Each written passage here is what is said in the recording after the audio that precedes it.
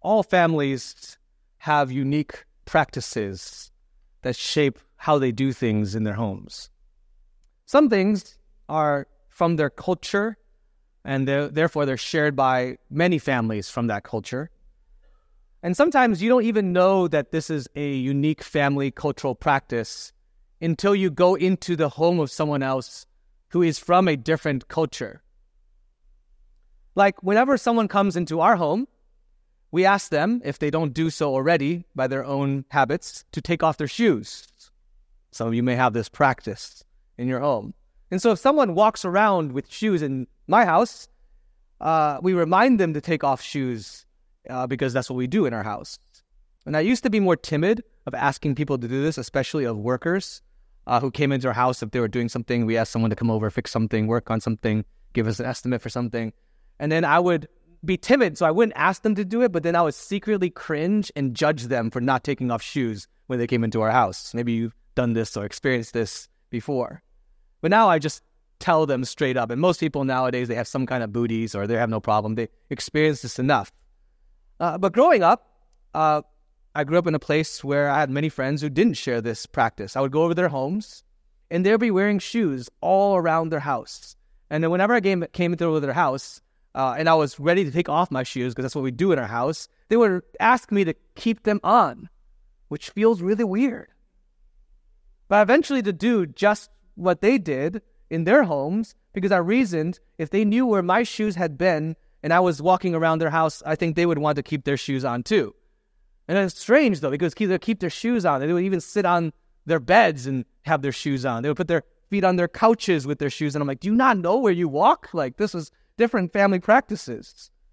There's all kinds of things like that. And you experience them when you go into the home of someone else who doesn't come from the same background as you. Or maybe there are unique things to your house.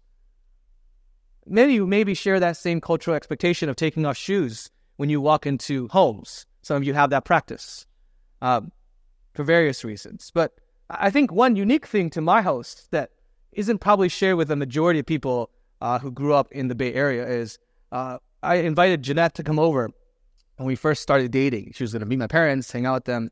And, I go say hi to my mom. We get there. It's kind of nervous. You're nervous because you're introducing your girlfriend now to your parents for the first time. It's nerve-wracking. And I'm like, where's Dad? And my dad's in the garage. And I'm like, oh no. I'm just like, this is that moment where unique family practices are just going to come out. I walk over to the garage. My heart is beating really fast because I'm introducing this new girlfriend to my parents, and my dad is there dressing a deer that he has just murdered in our garage. Dressing does not mean putting clothes on them, by the way, if you are familiar with hunting. He is doing things to that animal I won't go into. But that's the thing in my house. It's a cultural family practice. There's taxidermy animals in my home. That's just it's a practice of my family. There are practices that you experience in a family. They're sometimes shared by a cultural group. Sometimes they're unique things.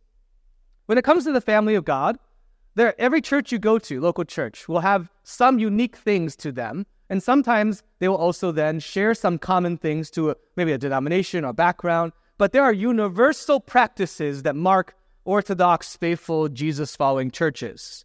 And I want to look at those two universal practices of the family of God, baptism and communion. There are unique things to every single local church. This is why you may have heard Pastor Gabriel mention this in the past, something we started when I was a youth pastor over a decade ago. During the senior year, we want to teach the seniors, many of them going away to college in different places, never having to choose a church for themselves. We take them to visit various churches around our city, and that's a lesson in helping them see and kind of review and think about what it means to choose a church maybe for the first time in their life, because kids just go to church with their parents when they're young. Because they're unique things. And how do you look through that? Some of them are just preferences. Some of them are styles. Not that it's completely unimportant, but what are foundational things that you should care about? And I want to look at foundational things, two of them, two practices that mark biblical Jesus-following churches, baptism and the Lord's Supper or communion. Baptism first, and then communion. Baptism marks the initial entry into a family. It's the initial entry into the family of God.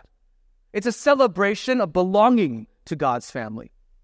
That's why at 11 o'clock, I'm going to call our church to go and celebrate and be present, to pray with them, to cheer with them, to hear testimonies. This is something we do whether we personally know that person being baptized or not, because they are our family.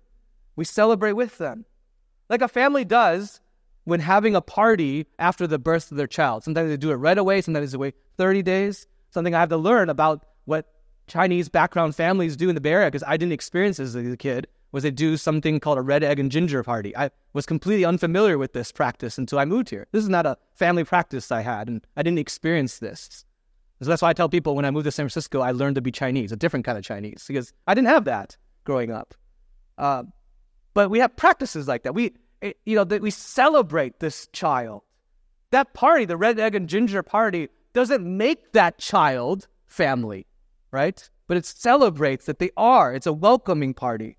Sometimes families do this, or actually often families do this too, in adoption stories, where you adopt a child, and often, especially if they're coming from another country, they come back and their family and friends gather to welcome and to celebrate this newly adopted child. In Matthew chapter 3, it tells us how Jesus was baptized. He went to John the Baptist. Actually, ironically, I think God was trying to inform that I should really mention this in this sermon, because this is where we were in the Bible. I'm reading to Selah at night, and we just came to the story last night. And she was asking the same kind of questions many of us ask. Like, it's interesting that Jesus got baptized. But he went to John the Baptist at the Jordan, and he told him and asked him, I want you to baptize me. And John's response was, I shouldn't baptize you. You should baptize me. Now, let me say it's probably a good general rule never to rebuke Jesus, right? I mean, every time you see in the Bible someone rebuking Jesus, it's probably not a good thing. But I mean, even the few times you see Peter rebuking Jesus or hear John the Baptist rebuking him, I kind of understand. Like, he understands who Jesus is. He's just the preparer of the way. He's rejecting. He's not the Savior, even though people are thinking he might be. He's saying, well, why should I baptize you? And Jesus says he's getting baptized to fulfill all righteousness. It's not his righteousness. He's not getting baptized because he needs cleansing himself. He has no sins. He doesn't need to, even though the Holy Spirit is represented the fall and you hear the Father speak, it's not like he didn't have the Spirit. He was always in perfect union with the Father and the Spirit. He doesn't need to remind himself that he's united to the Father. He was baptized for our good, our righteousness. The dove comes, and the Holy Spirit, represented in a dove, descends from heaven, the Father speaks, and everyone who's there hears, this is my beloved Son, in whom I delight. This is the family language. And also this public celebration or announcement of delight in Jesus. When we are baptized into Christ, in many ways you could imagine hearing this kind of family affirmation from the Father because of the work of Jesus, that we, because of our unitedness to Jesus, also hear from the Father, this is my beloved Son or daughter in whom I delight. When we look at the baptism of Jesus, it's important to say, it's at that moment, sometimes, throughout history, people have wrongly come to the conclusion that that's when he became the Son of God. That he wasn't the Son of God until this very moment. That's not true. He was always the eternal Son of God. But it's at this baptism that it's publicly announced. It's publicly celebrated. It's interesting that even at the announcement of Jesus in his birth, and you see this kind of centering and kind of coming to him and following the star, you see this. But for about 30 years, people don't begin to follow him. People don't begin to align themselves to this Savior come to the world. It's at this moment that this public announcement and celebration, you see this begin. They have a party for Jesus, in a sense. The Holy Spirit and the Father celebrate and declare to the world, this is my Son. Now, the party, the celebration, the declaration doesn't make him family, but it celebrates him as family. In the same way, when we celebrate baptisms in a moment at 11 o'clock, we aren't saying that that moment of going in the water and out is what saves these individuals. No, it's a celebration of what God has already done in these brothers and sisters. Jesus gives us an example of baptism, but here in Paul's writings in Romans 6, he gets into it a little more for us to understand as we read. Look with me again at verses 3 to 5 of Romans 6. Do you not know that all of us who have been baptized into Christ Jesus were baptized into his death? We were buried, therefore, with him by baptism into death, in order that just as Christ was raised from the dead by the glory of the Father, we too might walk in newness of life. For if we have been united with him in a death like his, we shall certainly be united with him in a resurrection like his. A couple things to grasp from this, a couple truths. Baptism is a display of God's grace. It's a picture representing God's grace. And it's also a profession of our faith. It's a picture of grace. It's a profession of our faith. It's a picture of grace. Think about what happens when someone goes into the waters of immersion. Romans chapter 6 says that they're buried with Christ. They're buried into his death. And why did Jesus die? It wasn't because he deserved to die. It wasn't because he needed to die on behalf of his own sin. He did it representing us on behalf of us as our substitute, which means his death takes the death that we deserve to die. And when we identify with him in what he has done, it means our death, our sin, our past, all the things that haunt us, all the things of sexual brokenness that we prayed for earlier, all those things that bring us shame, all the things that you're afraid of someone finding out, that has died. It has been buried with Christ. Which then also means if we rise with the resurrection of his, we are set free. That's the picture of grace. We're no longer slaves to those desires. We are free as children, just as Jesus is free. We don't just stay down. We rise, washed clean. The stain of sin is gone, and we are now clothed. We are now covered in Jesus. It's a picture of grace because the death has now happened. The death that we deserve, the covering of all the past, all the present, all the future sins that we will do in our lives, all completely finished in Jesus' work. That represents that death.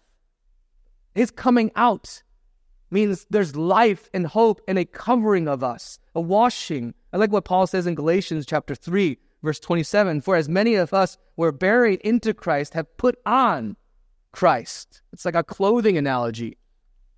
Stains removed and pure garments covering us. This is why, as we're looking at 2 Corinthians as one of the main books we're looking at this year, we say that, for he who knew no sin became sin so that we might become the righteousness of God. We're not just paid for in our sins, we're also covered, we're also clothed by Jesus.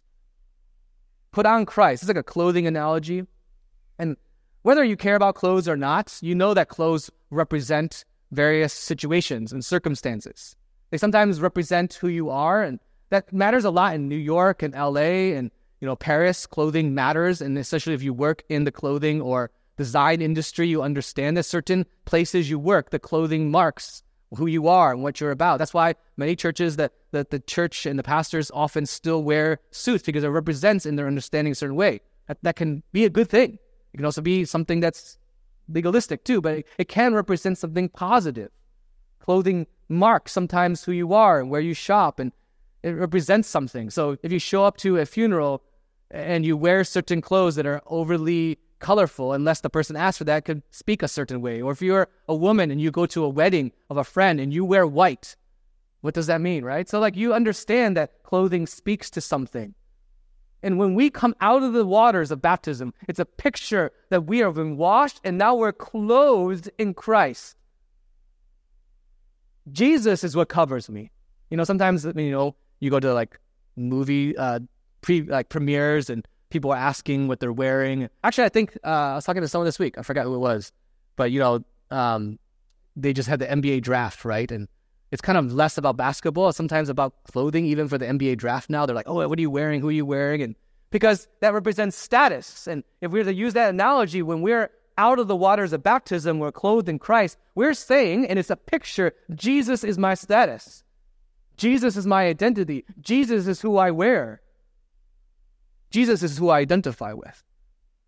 The picture is a picture of grace. Jesus was sent to die for our sins. We're united with him in that death. We're also united with him in the coming out to hope and life. It's a picture of grace. It's also a profession.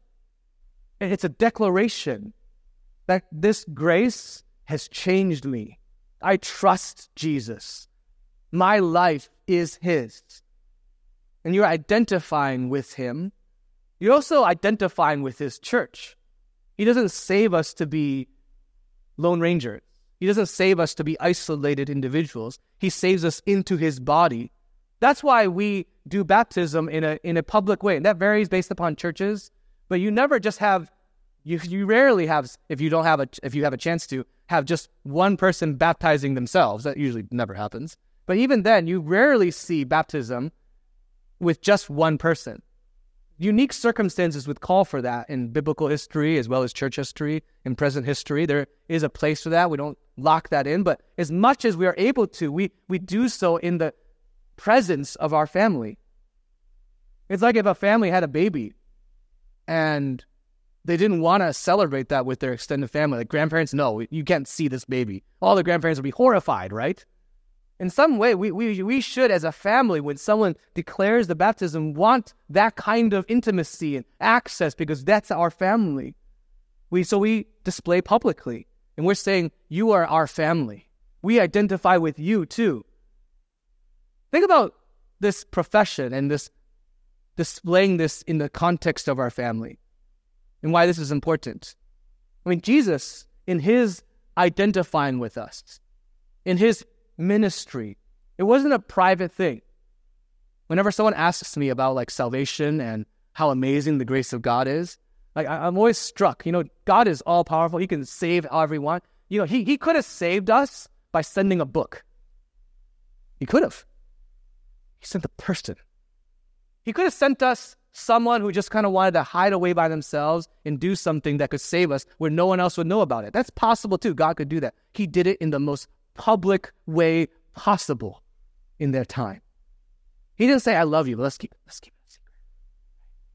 It's like that middle school kid and girl and boy who are kind of getting into a relationship for the first time. No, I gotta keep it a secret. Right? Mom and dad can't know. Sometimes I think some of us want that kind of relationship with Jesus. Oh, no one could know. Let's not tell anyone. No, he got crucified publicly on a hill. He wasn't ashamed. And when we get baptized, it is a profession to our family, at least. He has changed everything. I've been broken, but I'm made new in him. Baptism is this initial entry into the family. But it's also, if you think about it, even though we do it once in our life, it's also something that marks a remembrance in our life. If you look at the Bible, it has a lot of conversation about memory and remembering and remembrance. God is regularly calling his people to remember. Part of that is because we're forgetful people, not because we forget facts, but because we start to live in other ways according to our flesh again. So I think about my own baptism. I don't remember all the details about it because I'm getting older, but I was about 16 to 17. I was baptized in Michigan. I remember my family there. I remember my church there. I can think about my youth leaders who were volunteer youth leaders for about a decade to this little church that we were at and how they were so significant. When I was considering Eric and Lori and the friends I had who were followers of Jesus and their encouragement to me, and my friend Dave, who was walking with me, who was already a Christian, and through my rough years as a teenager, I well up with gratitude. I can remember that moment. I can think about how gracious God was to me and how since then he's continued to be gracious to me. I remember that. I remember the people. I remember what God has done. I remember the joy being set free. That's a reminder. You kind of plant a moment in time and saying, I professed, I remember trusting. And it's not just to the individual, it's a family thing. It's for all of us. So that's why we show up and we celebrate as a family, because it also calls to mind our own baptisms. And it's a way that God graciously calls us to remembrance. So when we who've been baptized and we go to celebrate the baptism of our family members as a church, we call to mind different moments of our baptism history. And it calls us to remember God's grace in the people in our lives and hopefully compels us to deeper and renewed trust in Him. It's like every single time. This experience happens often in the summertime, right? Especially if you know people who are young still, about to get married. You go to a wedding, and every single wedding, whether actually they're Christians or not, usually there's some moment where people give vows. And whenever someone enters into the gracious moment of exchanging commitments and entering into a covenant, it calls to mind all those who are married in attendance, their own vows. And by God's grace, He can use that to renew and strengthen marriages and vows. It's the same way. When baptism is declared, it calls us to remember our own. And it calls that person to mark a moment in their time for remembrance. Last thing I'll say about baptism, it's really about receiving more than it is about anything else. Even it's displayed in that picture. When someone goes into the waters of baptism, well, we ask them questions first. So yes, there is a bit of response. But if you just think about the actual immersion, going into the waters of baptism, coming out, what do you have to really do to get baptized?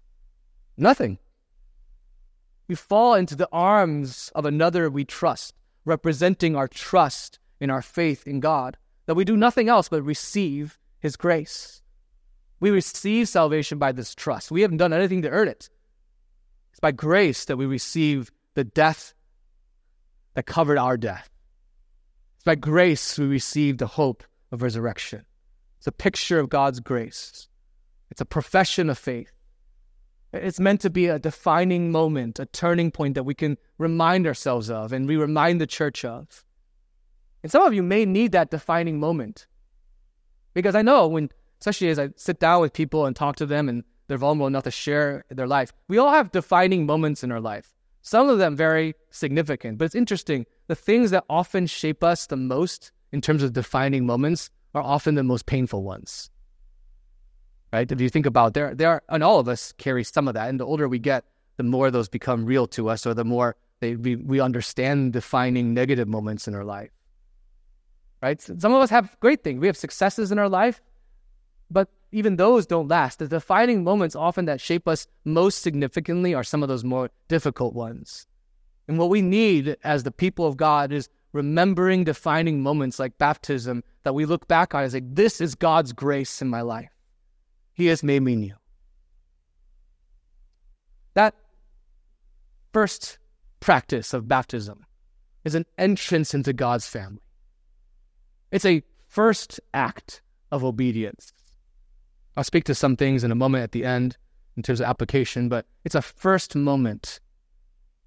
I'll repeat this. I'm going to say it now, I'll say it at the end, but like that's I say first moment, it's an entrance because I do think there's a common misunderstanding for whatever reason. It's often not even taught in churches. I think it just exists in our thinking that baptism is reserved for the perfect person or the person who's reached a certain point. No, if you see throughout Scripture again and again, it's for the person who first, it's like the birth story. And what do babies do when they're born? They can't do anything. They just receive in grace. So when we're born into Christ, the very moment that happens, we don't have any obedience yet. The first act of obedience is baptism. It's not when we reach a certain point of our life. But communion, the other family practice that marks the family of God, is the ongoing grace of being in God's family, of being sanctified and nourished in God's family. If baptism is the entrance into grace in God's family, communion is the sustaining and the ongoing grace in the family. Jesus gathered with his disciples in the upper room before he was crucified, and that was a family meal. Interesting how some of these things are so kind of basic but profound in our life, that one of the ways that God calls us as his people to remember him and be sustained by him is something so simple as eating and a shared meal that crosses every single culture, every single place, every single time in history. People understand the power of a shared meal. And when we think about the Lord's Supper on a regular basis practiced by the church, I think we sometimes miss it because the symbols that we hold in our hands are sometimes most of the time very small, or sometimes even just kind of insignificant because the way we do it in churches at times. But for Jesus, it was a full meal. This was the Passover time. It was hours of eating. They were reclined in probably a U-shaped table, which meant that they were leaning to one side and also using one hand to eat as they're supporting their body with the other part of their body. They were reclining and eating bread and drinking wine and eating fruit and amazing things, celebrating Passover, reminding themselves. Remember, Passover represents the time we read about not too long ago in Exodus, where God is saving his people, delivering them, this final judgment for the people of Egypt, but the final deliverance for God's people out of slavery, out of Egypt, and he brings them into the promised land. They remember this unblemished, perfect lamb was sacrificed, and they spread the blood of that lamb on their doorposts. And when God came to judge Egypt for their pride and their sin and taking of their firstborn, he passed over those who were covered by the blood of the lamb. And they were remembering this story. They were recalling this story, fellowshipping, enjoying food over this long meal together. And Jesus takes that story that marks their identity and he restories that story for a new covenant, a new season that we are in. Matthew 26 says, "Now as they were eating, Jesus took bread and after blessing it, broke it and gave it to the disciples and said, 'Take, eat. This is my body.' And he took a cup, and when he had given thanks, he gave it to them, saying, 'Drink of it, all of you, for this is the blood of the covenant, which is poured out for many for the forgiveness of sins.'" Jesus is taking this story, this practice that they would regularly do on an annual basis to remember God's faithful salvation in Israel's history. And he's saying, this was pointing to me. And what I'm going to do that you don't want to happen, this will mark a new moment in history. And he takes the bread, he takes the wine. It's representing these elements, and you're wondering, where's that sacrificial lamb then? He connects that to himself, a perfect, sinless sacrifice. He says, he takes the bread, he said, "This is my body." He says, "This is for you." Often we'll have in our minds, and actually pastors and Christians will say this, we'll say, "broken for you." This is a little bit just small, nerdy pet peeve of mine. It never says broken for you.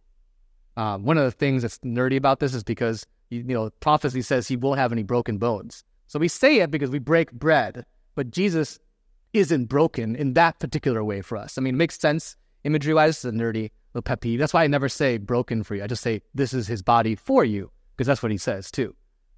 And then he says this cup and this wine represents a new covenant. It binds us together as family. Just in the same way that God passed over and saved out of Egypt because of this sacrifice, there's going to be a sacrifice that's going to save. But you don't have to do this all the time. It's going to be done once and for all. And he says, "Do this in remembrance of me." As often as you gather, Paul calls us to do this in remembrance of me. Jesus called his people to remember, because just like we forget the grace in baptism from long ago if we've been baptized, we forget God's gospel in our daily lives. We don't forget the facts. We don't forget it in our minds. We forget it here, don't we? We'll profess it. We'll sing about it in the hour and 15 minutes we're in church. And sometimes immediately right after, my kid goes insane and I forget that grace that applies to them too. Right? We forget that in behavior, in heart. We forget. We don't earn God's grace and favor. Right? So we will declare grace and then live like we need to earn favor. And we forget. That's why we come to the table again. That's when we come to these elements to remind us this was salvation. Not anything we did. We don't earn his favor. God gives us this tangible reminder to be practiced regularly, to remind us that he died for our sins. And every single time we take this, we recenter on this grace. And we pray the Holy Spirit renews us to him. It's in this taking of the elements that connects us to the past story of grace. It's a tangible expression, literally representing the gospel. If baptism represents this being immersed in Christ, communion represents actually Christ being in us as we consume and eat, and he's literally in that. That's why throughout history you've had different understandings of communion, which I don't have time to get into all the little things, but if you remember transubstantiation, consubstantiation, all those fancy words, maybe you learned, especially you went to a Lutheran school, right? So you went to West Portal. Remember those words? If you don't, it's okay. But if you think about all those things, at least you can get this. If we're immersed and identified with him, if we eat, it's in us. That's what we are, what we eat, right? He's literally united to us, representing that. Eat the supper. We recognize, even when we eat, we know something had to die for us to eat and consume. We don't think about that when it comes to bread and wheat, but still it has to die for us to eat it and actually gain something good from it, which means death has occurred. Because Jesus' death means our sins have been covered and died for. Christ's body was given so that we would be made whole. His blood was shed, and it covers all of us so that God could save. Receiving the Lord's Supper is a joyous occasion. It does tie us to the past, as I mentioned. It also ties us to the future. Think about the imagery represented in the kingdom of God, regularly in the Gospels, definitely in Revelation. Right? There's a rejoicing because there's a feast. If you think about all the imagery of celebration and kingdom, it's around a table. It's around food and celebration. There's a reason why we're drawn to festivals and food trucks and farmers markets, because that actually is built into us to long for that. You ever realize that? Throughout Asia, if you notice, throughout Asia and many parts of East Asia who do not yet know Christ, so you find everywhere in Asia, night markets around food, because built in the image of God is wanting that. I believe that.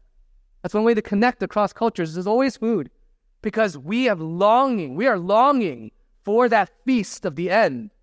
And Revelation tells us this is not going to be like any feast, even the best meals you've ever had in your life. One of the best meals experiences I ever had in my life was last year celebrating my 40th with Jeanette. She took me to this amazing place where it's amazing because it's secluded and it's like this weird island you have to go to outside of Seattle, and it's like a whole day thing in this hospitality place. It's not just like a few moments, it's like celebration, and that was amazing. And as amazing as that is, when I read Revelation and I ask the Spirit to help me understand, this feast is best drinks, best food, huge table, all our family members who are in Christ from all of time in Jesus, rejoicing, celebrating everybody, being satisfied. That is our hope. And we take this as a foretaste for that. We receive it as a foretaste for glory. It's a small table, it's small elements. But as we submit ourselves to see the past grace here, we also ask the Holy Spirit to help us see the future grace of what this represents. Let me bring this together. I mean, I'm not able to dive deep because it would be a very long sermon on baptism and communion, but I wanted to do some teaching as we think about the church and these practices, because this is what we do as the church of God. Foundational things. We help people enter into the family of God through profession of baptism. We maintain nourishment and grace by communion. Actually, that's why I've only mentioned this a few times to elders. I don't want to. I'm feeling change fatigue in general, so I don't want to change too many things. This is, by my own conviction, this is why we should do communion every week, actually. I know different people have different feelings about that throughout history, but that's my conviction, because we need this grace. There's a reason why regularly, and if you notice, if you've been in our church for a while, fundamentally what we'll always have before the sermon generally is, unless I forgot, like last week, we have scripture reading, because what I say sometimes may not actually be from God. It could be my foolishness, it could be my sin, it could be anything, right? What I say is not inherently, unless I'm submitting to the Lord, it may not always be. That's why you test the spirits, that's why you listen, that's why you engage in scripture and test what I'm saying. You don't just take it blankly. But if we read scripture, it's from God.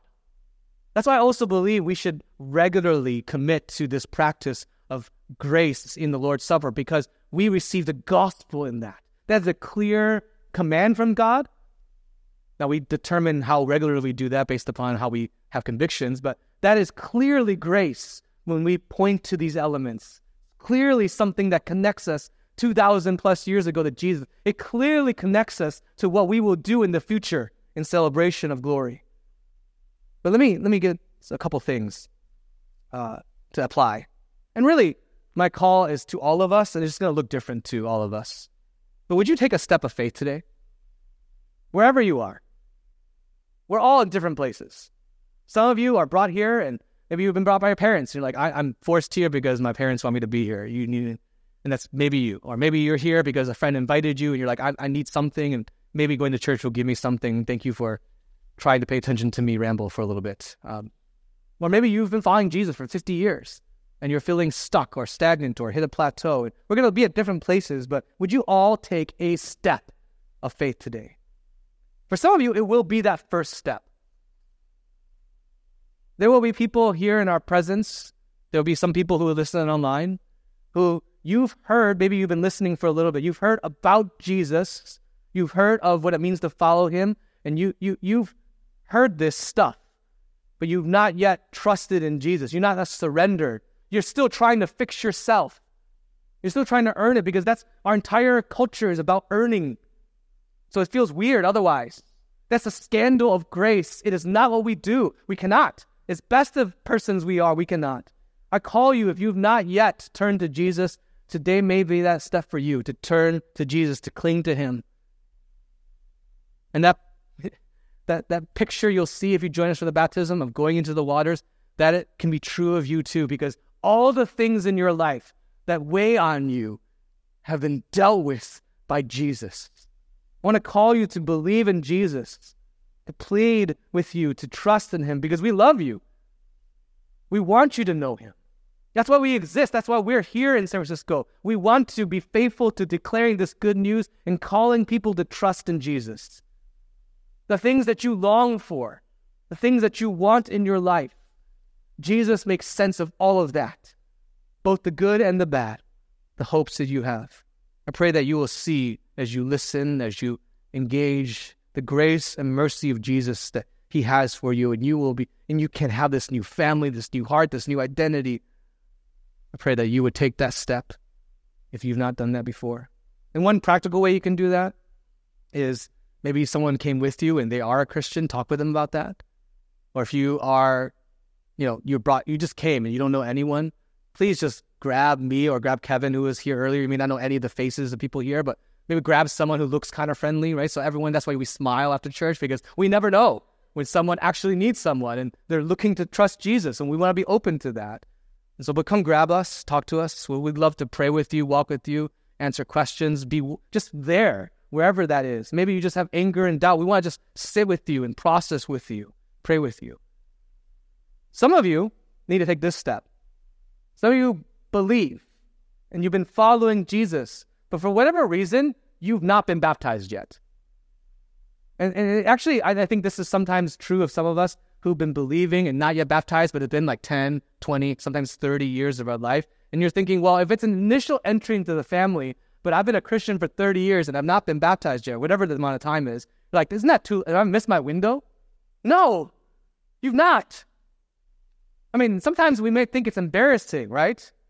But I want you to understand this. If you have trusted and you follow Jesus and you've never been baptized, it's never shameful to start being obedient to Jesus. You need to be baptized as long as you have time to do that. If God gives you that time to trust him, to declare for yourself a moment in time, to declare to your family that you are his. And I know that sometimes there's an embarrassment because I've talked to someone before. They were a Christian for 20 years. They've gone to mission trips. They were about to even pursue ministry. They weren't even baptized yet. And it's embarrassing. It's weird, right? Because the longer you go, the harder it is. And no, it's never a shame to be obedient to Jesus. Recognize that maybe you need to do that. You need to be baptized. Some of you have that misunderstanding. Well, I got to be a certain way. I have this sin I got to deal with before I get right with Jesus. No, that's the exact opposite of the gospel, isn't it?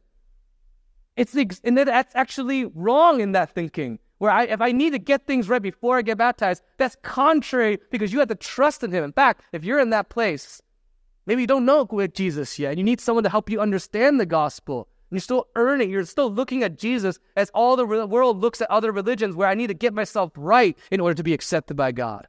No. If you've trusted in him, you've received that grace. I ask you to prayerfully consider that. And maybe if we know you and you're a brother or sister in Christ, and I know your testimony, I know your story, you've not yet been baptized, and you have a moment because we'll have like an hour. You can go home and get clothes and we'll baptize you, right? We can, if you want to take that step of faith. Now, if we don't know you, we don't know your testimony, we don't know your story, I'd love to walk with you before we just dunk you into the waters. But if we know you, we know your story, and you've not yet done that obedience, you got time. I'm going to end in like 5 minutes, so you got time to go home. We'll baptize you. You share your testimony, you just declare, we'll celebrate with you. That would be amazing if you want to take that step of action today. But for those of you who aren't ready today, I understand there's things. We will do it soon. Just talk to us. We'll pray with you. We'll walk with you. We want you to be obedient to Christ. Some of you, this step of faith is dealing with sin. You've been baptized, you've been following Jesus, and you know that struggle, right? The spirit is willing, the flesh is weak, and you're walking and struggling and walking forward and walking backwards, and maybe you've kind of nurtured or ignored and created darkness around your life to hide sin. That's what sin does, right? It only can grow in darkness. And so you have that in your life. You're beginning to become enslaved to something you know you shouldn't be. And you know you have grace in your life because you know it still. Because people who don't have grace in their life, they don't care anymore. But if you feel that struggle, you know it, and the Spirit causes that to mind, confess it to the Lord. Don't walk away from today without letting the Spirit of God call you to himself. That's what grieving the Holy Spirit is. You hear this grace, you hear this gospel, you know of sin in your life. Say, well, I don't need to do anything about that. That's grieving the Holy Spirit. And as we're taking communion in a second and declaring baptism, representing the gospel, if you have that in your life and you profess Jesus and been baptized and following him and you are aware of that sin, you don't do anything with it, that is a dangerous place to be. And so maybe that step of faith today, because you've been walking in that sin for way too long, more than walking with the Spirit, is to confess it to God and maybe find a brother or sister and ask them, I just confessed this to God. I need help. Help me.